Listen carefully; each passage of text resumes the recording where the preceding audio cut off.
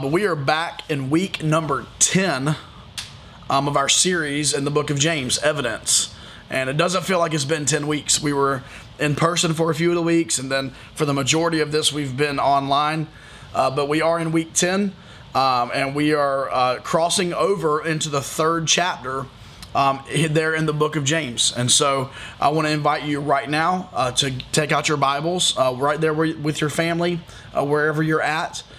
Take out your Bibles. If you have your James journals, take out your James journal, open it up to chapter 3, and let's kind of jump in and dive into, guess what, the next text, right?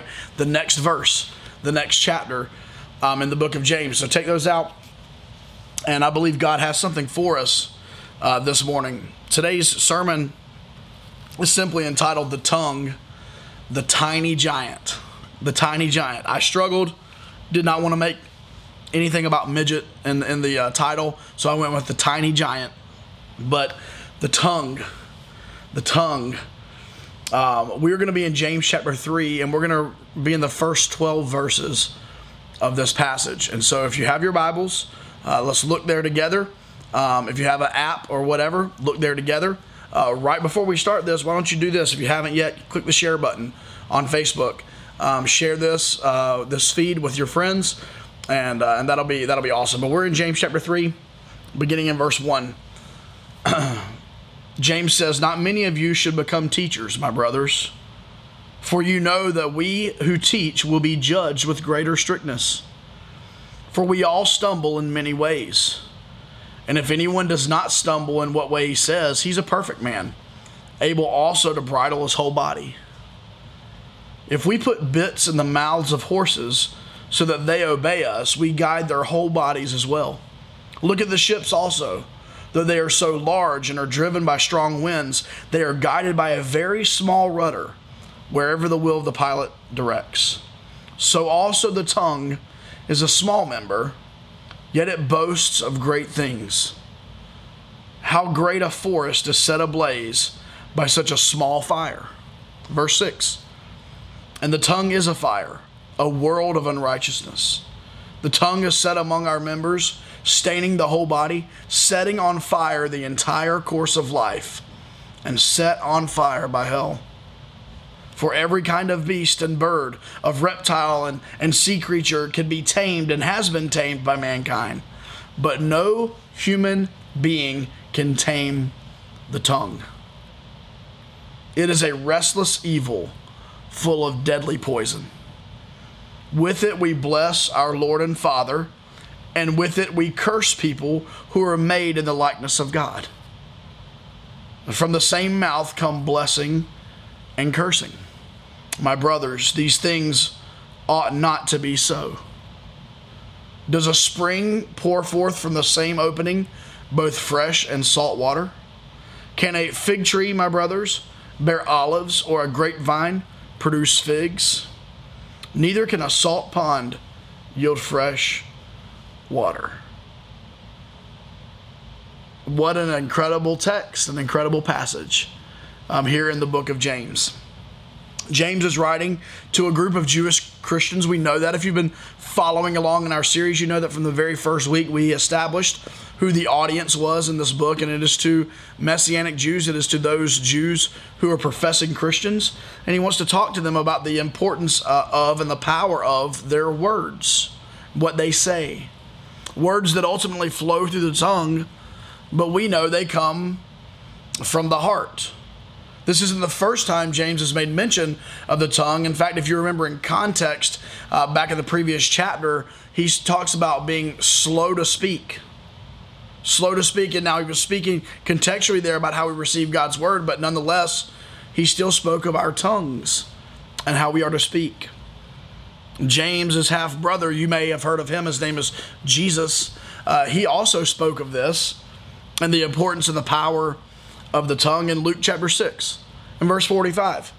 Jesus says, "The good person out of the good treasure of his heart produces good, and the evil person out of his evil treasure produces evil. For out of the abundance of the heart his mouth speaks." Out of the abundance of the heart, his mouth speaks. I know we've probably heard that verse before. You've heard pastors or preachers say that before. But those are the words of Jesus Christ himself. In full transparency this morning, I must tell you that this topic is a very difficult topic for me. This is an area of my life where I have to admit that I struggle and have struggled since I can remember. I remember back in elementary school, getting in trouble in elementary school for saying things I shouldn't say, when I shouldn't say them, how I shouldn't say them. And I remember one of my teachers sitting me down saying, Josh, if you're not careful, you are going to, for the rest of your life, get in trouble for the things you say and the way that you say them.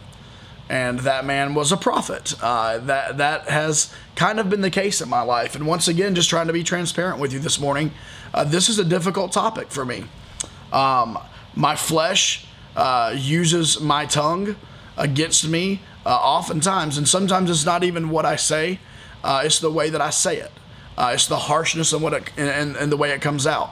But other times it is what I say and the things that I say. And so I am praying today that this message will not only help you, but this message in this text and the Word of God this morning will continue to help me during this. And I hope you understand my heart behind that. So can we pray together this morning? And then we'll dive right in to what God has for us in this text. Heavenly Father, speak through your Word.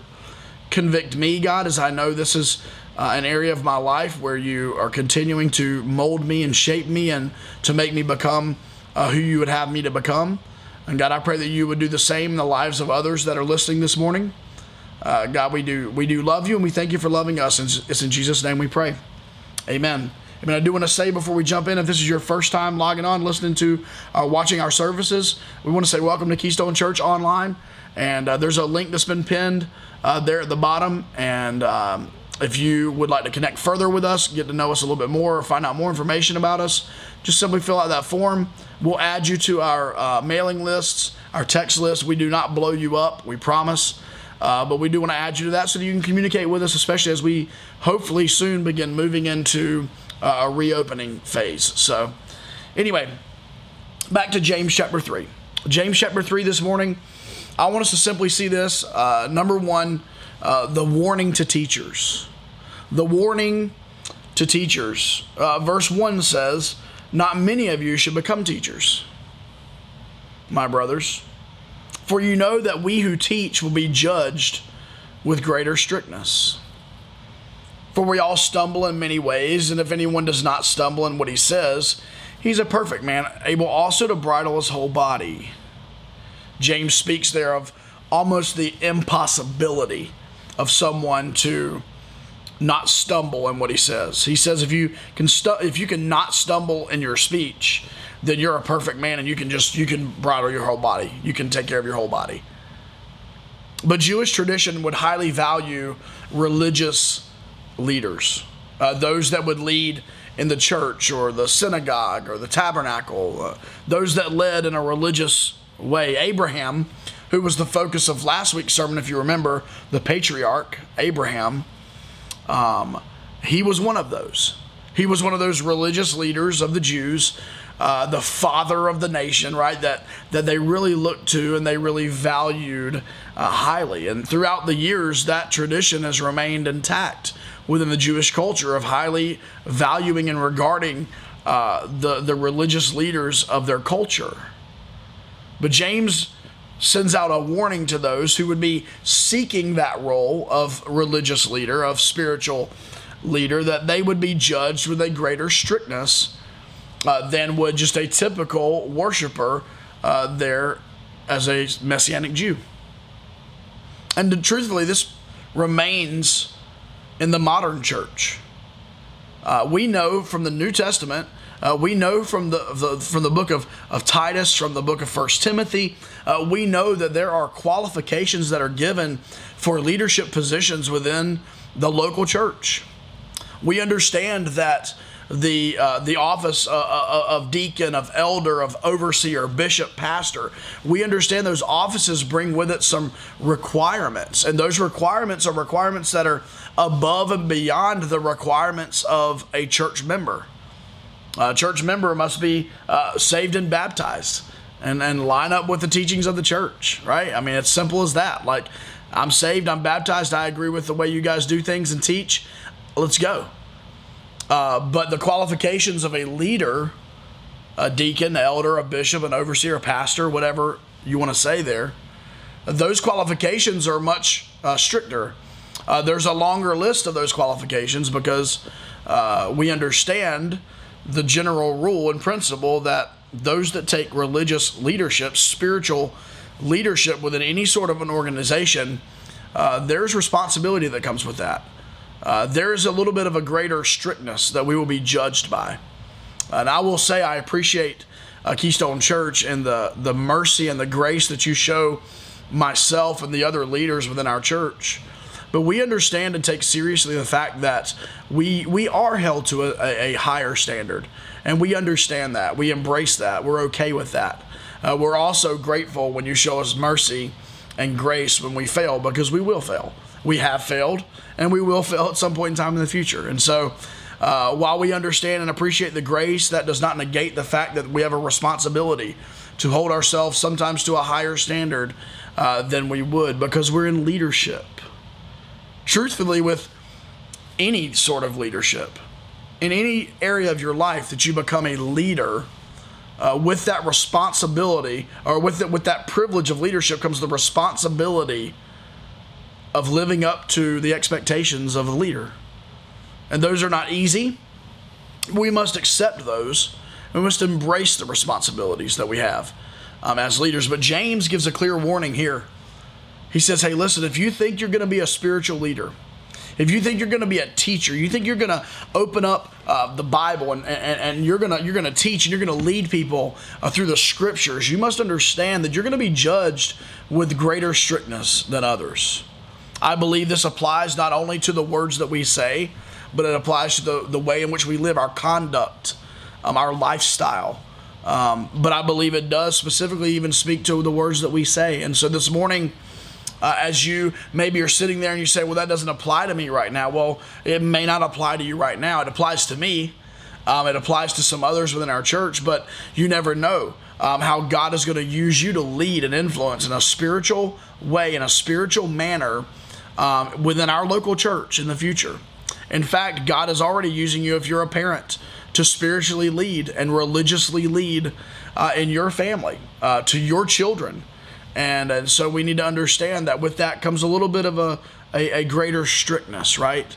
We can be judged a little bit stricter because of our position as leaders. And I just want to say this morning to embrace it, accept it, thrive in it, equip yourself in it, study it, study the life of Joshua in leadership.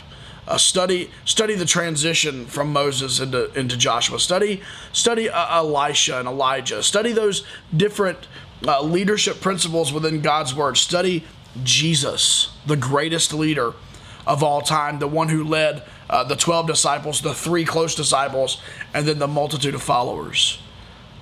But James gives a warning to teachers here.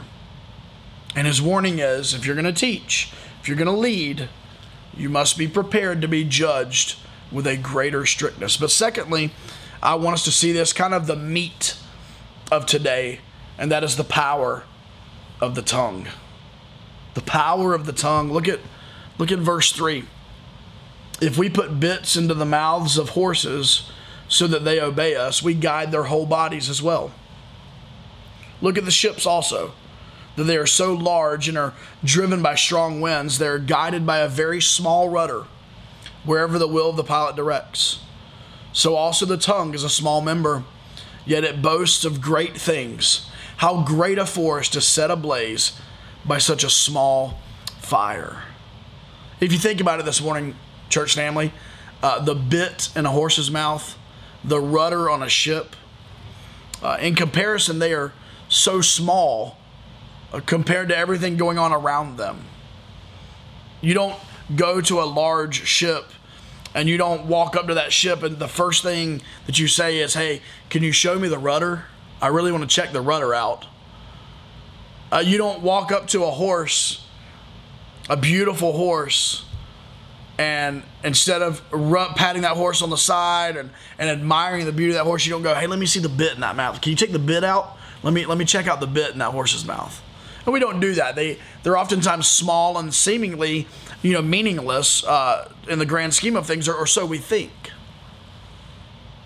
But when we understand the influence and the power that those small items possess, the bit in the horse's mouth, the rudder on a ship, the power and influence that they possess, we can grasp a greater understanding of their importance. So it is with the tongue. Just like a bit in the horse's mouth that can be pulled one direction and that entire horse will move to the right. Just like that rudder with just a steer can just turn that ship to the left or to the right. So our tongues can turn our lives to the left or to the right. So our tongues can turn our lives toward destruction or away from destruction. So our tongues can turn our lives toward life or away from life. The tongue, the severity of the tongue. Look at verse 6. The tongue is a fire, a world of unrighteousness. The tongue is set among our members, staining the whole body, setting on fire the entire course of life, and set on fire by hell. Verse 7, for every kind of beast and bird, of reptile and sea creature can be tamed and has been tamed by mankind, but no human being can tame the tongue. It is a restless evil full of deadly poison. I want you to understand, and I want you to look back at the statement in verse 8. No human being can tame the tongue. The severity of the tongue. Think about that. In our flesh, we cannot tame it. We cannot. So what is the only other option? The only other option is to be led by and to be governed by and to be completely controlled by the Holy Spirit of God that works within us. That supernatural power that the Holy Spirit can give us to resist our flesh, to resist the devil, to resist the urge that we have inside of us. It can only come through Him, because no human being can tame the tongue. Well, Josh, I've been working on it. I really have been working on it. Well, if you're working on it in your own power and you're working on it with your own might, this morning I have to tell you, you're going to be unsuccessful. You're going to be unsuccessful. The only way we can truly work on it is by yielding to the Holy Spirit. Because in our human flesh, we cannot tame the tongue. The power of the tongue. An incredible illustration was given. The bit, the rudder, and we saw the severity of it. It's severe, untamable this morning. I don't know about you, but I've seen relationship after relationship after relationship destroyed based upon what comes out of the mouth. I've seen lifelong friendships severed because of what comes out of the mouth. I've seen great women and men that have been humbled and broken down as a result of what comes out of their mouths. In 2020, in the day and age in which we live, we must be even more careful. We must understand that some people in the past, before we had technology and before everyone and their mother had a smartphone and social media, hey, people made mistakes, said things they should not say, asked for forgiveness, what have you. Now you do that and it's public. It's public. And I want to encourage you this morning to understand the severity of the words that you say. I'm sure you've heard this before. I know you have. My mom and dad used to tell me this growing up. Words are like toothpaste, right? Once they come out, they cannot get put back in the tube. Once they come out of this mouth, listen, you can apologize. You can say whatever you want to say. You can ask for forgiveness. You can have some people around you that are so gracious and so merciful that grant you that forgiveness. But at the end of the day, you cannot ever take those words back. You can't do it. It's impossible. So I want to encourage you this morning to understand the severity of the words that you say. People are encouraged or discouraged. People are given life or they're given death so often through the words of other people. And thirdly, tonight, I want us to see this morning, tonight, whenever you're watching this. I want us to see the challenge of consistency. The challenge of consistency. Look at verse 9. James chapter 3, verse 9. Look at the text. With it, this is the tongue, we bless our Lord and Father, and with it, we curse people who are made in the likeness of God. Wow. With the same tongue, we will bless God, bless the Lord. Man, the Lord's been so good to me. And yet we'll turn around and we will curse people who are made in the image and the likeness of that God we just blessed. Look at verse 10. From the same mouth come blessing and cursing. My brothers, these things ought not to be so. Does a spring pour forth from the same opening both fresh and salt water? We know the obvious answer to that question is no. Can a fig tree, my brothers, bear olives, or a grapevine produce figs? We obviously know the answer is no. Neither can a salt pond yield fresh water. The challenge of consistency. The same mouth. I just want to praise the Lord this morning. I just want to thank God for all He means to me. If we had testimony time right now, man, we raise our hands and out of this mouth, we would proclaim the goodness of God over our lives, and we would thank Him so much for saving us and so much for the family that He's given us, and we would thank Him and praise Him and give Him honor and give Him glory. But yet, James says that same mouth will then turn around and see someone who's made in the image and the likeness of that God we just praised, and we'll curse them.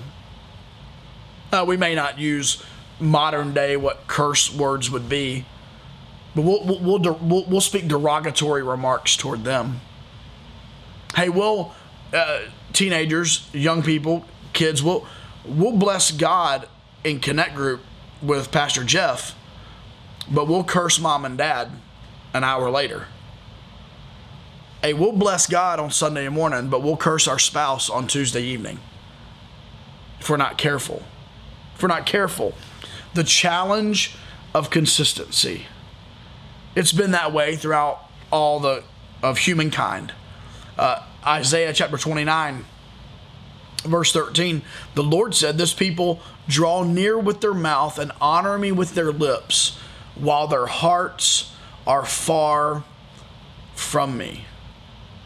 They draw near me with their mouth and they honor me with their lips, while their hearts are far from me. In fact, Jesus quoted that exact verse in the Gospel of Matthew as He was rebuking the Pharisees. The Pharisees were coming to Him and trying, as they always did, trying to back Him into a corner and trying to judge Him and the motives that He was performing all these great deeds with. And Jesus said, these people draw near me with their mouth and honor me with their lips, while their hearts are far from me. And maybe this morning that's a good adjective that we could use to describe those of us who lack consistency in our speech. Those of us who allow blessing, praise God, and cursing, speaking against those made in his likeness, out of the same mouth. That word, Pharisaical. Just like Jesus in the Gospel of Matthew, where he was dealing with the Pharisees. And he said, listen, you say you love me, but your heart's far from me. Hey, that's probably a good adjective for us when we are double-tongued. It's probably a good adjective for us when we struggle with blessing and cursing proceeding from the same mouth. Pharisaical. Acting as though we are a Pharisee. This morning, that's not a group I want to be in. This morning, that's not a group that I believe, obviously, God wants us to be in. But that consistency, it's a challenge. It definitely is, for me and for you. I want to close this morning by asking you some questions that I want you to honestly answer in your own heart and in your own mind this morning. Simply this. Number one, does your walk match your talk? Does your walk match your talk? Are you a consistent follower of Jesus? Now, if you're like me, your answer can't be, yeah, 110% of the time, all the time, for sure. If you're like me, it's, I really hope that my walk is matching my talk better today than it did yesterday. I hope that my walk is matching my talk this year better than it did last year. I hope that I'm growing closer and closer to Jesus as my walk matches my talk. So number one, does your walk match your talk? Number two, does your talk match your talk? So what do you mean by that, Josh? Do you find yourself Sunday morning blessing and praising God, and Tuesday night cursing your kids? You say, I don't curse in front of my kids. That's fine. You understand what I mean. Do you find yourself on Sunday morning blessing God and praising God, and then Sunday night talking back to mom and dad? Do you find yourself on Sunday morning blessing God and praising God, and then Thursday morning at work cursing the boss? Does your talk match your talk? Or do we find ourselves in a double-tongued situation? Whereas James says, out of the same mouth comes blessing and cursing. That ought not be so. And then thirdly, question I want to ask, is your speech regulated by grace? Is your speech regulated by grace? Colossians chapter 4 and verse 6, Paul says this: let your speech always be gracious, seasoned with salt, so that you may know how you ought to answer each person. Let your speech always be gracious, seasoned with salt, so that you may know how you ought to answer each person. Is your speech regulated by grace? I must admit, there are times throughout the week, multiple times, I find myself in a position where I have to be honest and say, man, what I just said there was no grace involved in what I just said. There are times when I interact with my spouse and my children where I have to be honest and say there was no grace being shown. My speech was not always gracious. And I ask of you today, is your speech regulated by grace? If you're like me, I need a ton of help in this area. If you're like me, I need God's help in this area. If you're like me, I need to rely upon the Holy Spirit of God that dwells inside of me, that is so supernaturally powerful. I need to dwell, and I need to focus, and I need to give my full attention to the Holy Spirit in this matter. Because that is the only way that I will find victory over this tiny giant. It's the only way that you will experience victory over the tiny giant, the tongue, our speech, the words that we say. The only way to experience victory over our tongues is through the power of the Holy Spirit. And we know that. We know it because in verse 8, it tells us no human being can tame the tongue. And you know what? Maybe God has us right where He wants us. In a place where you and I have to be honest and say, God, this is an area in my life I cannot tame. I cannot bring this area under subjection. Well, guess what? The Holy Spirit of God is the only answer. It's the only answer. I want to encourage you this morning. I want to challenge you this morning to seek the Holy Spirit's leading and guidance in your life. I want to challenge you this morning, and I want to urge you this morning and push you strongly this morning to take steps to spiritual maturity. You know what that looks like? It looks like walking in the Spirit so that we do not fulfill the lusts of the flesh. In relation to our speech, in relation to our relationship with our tiny giant, the tongue, walk in the Spirit, and you will not say the things that you should not say in ways that you should not say them.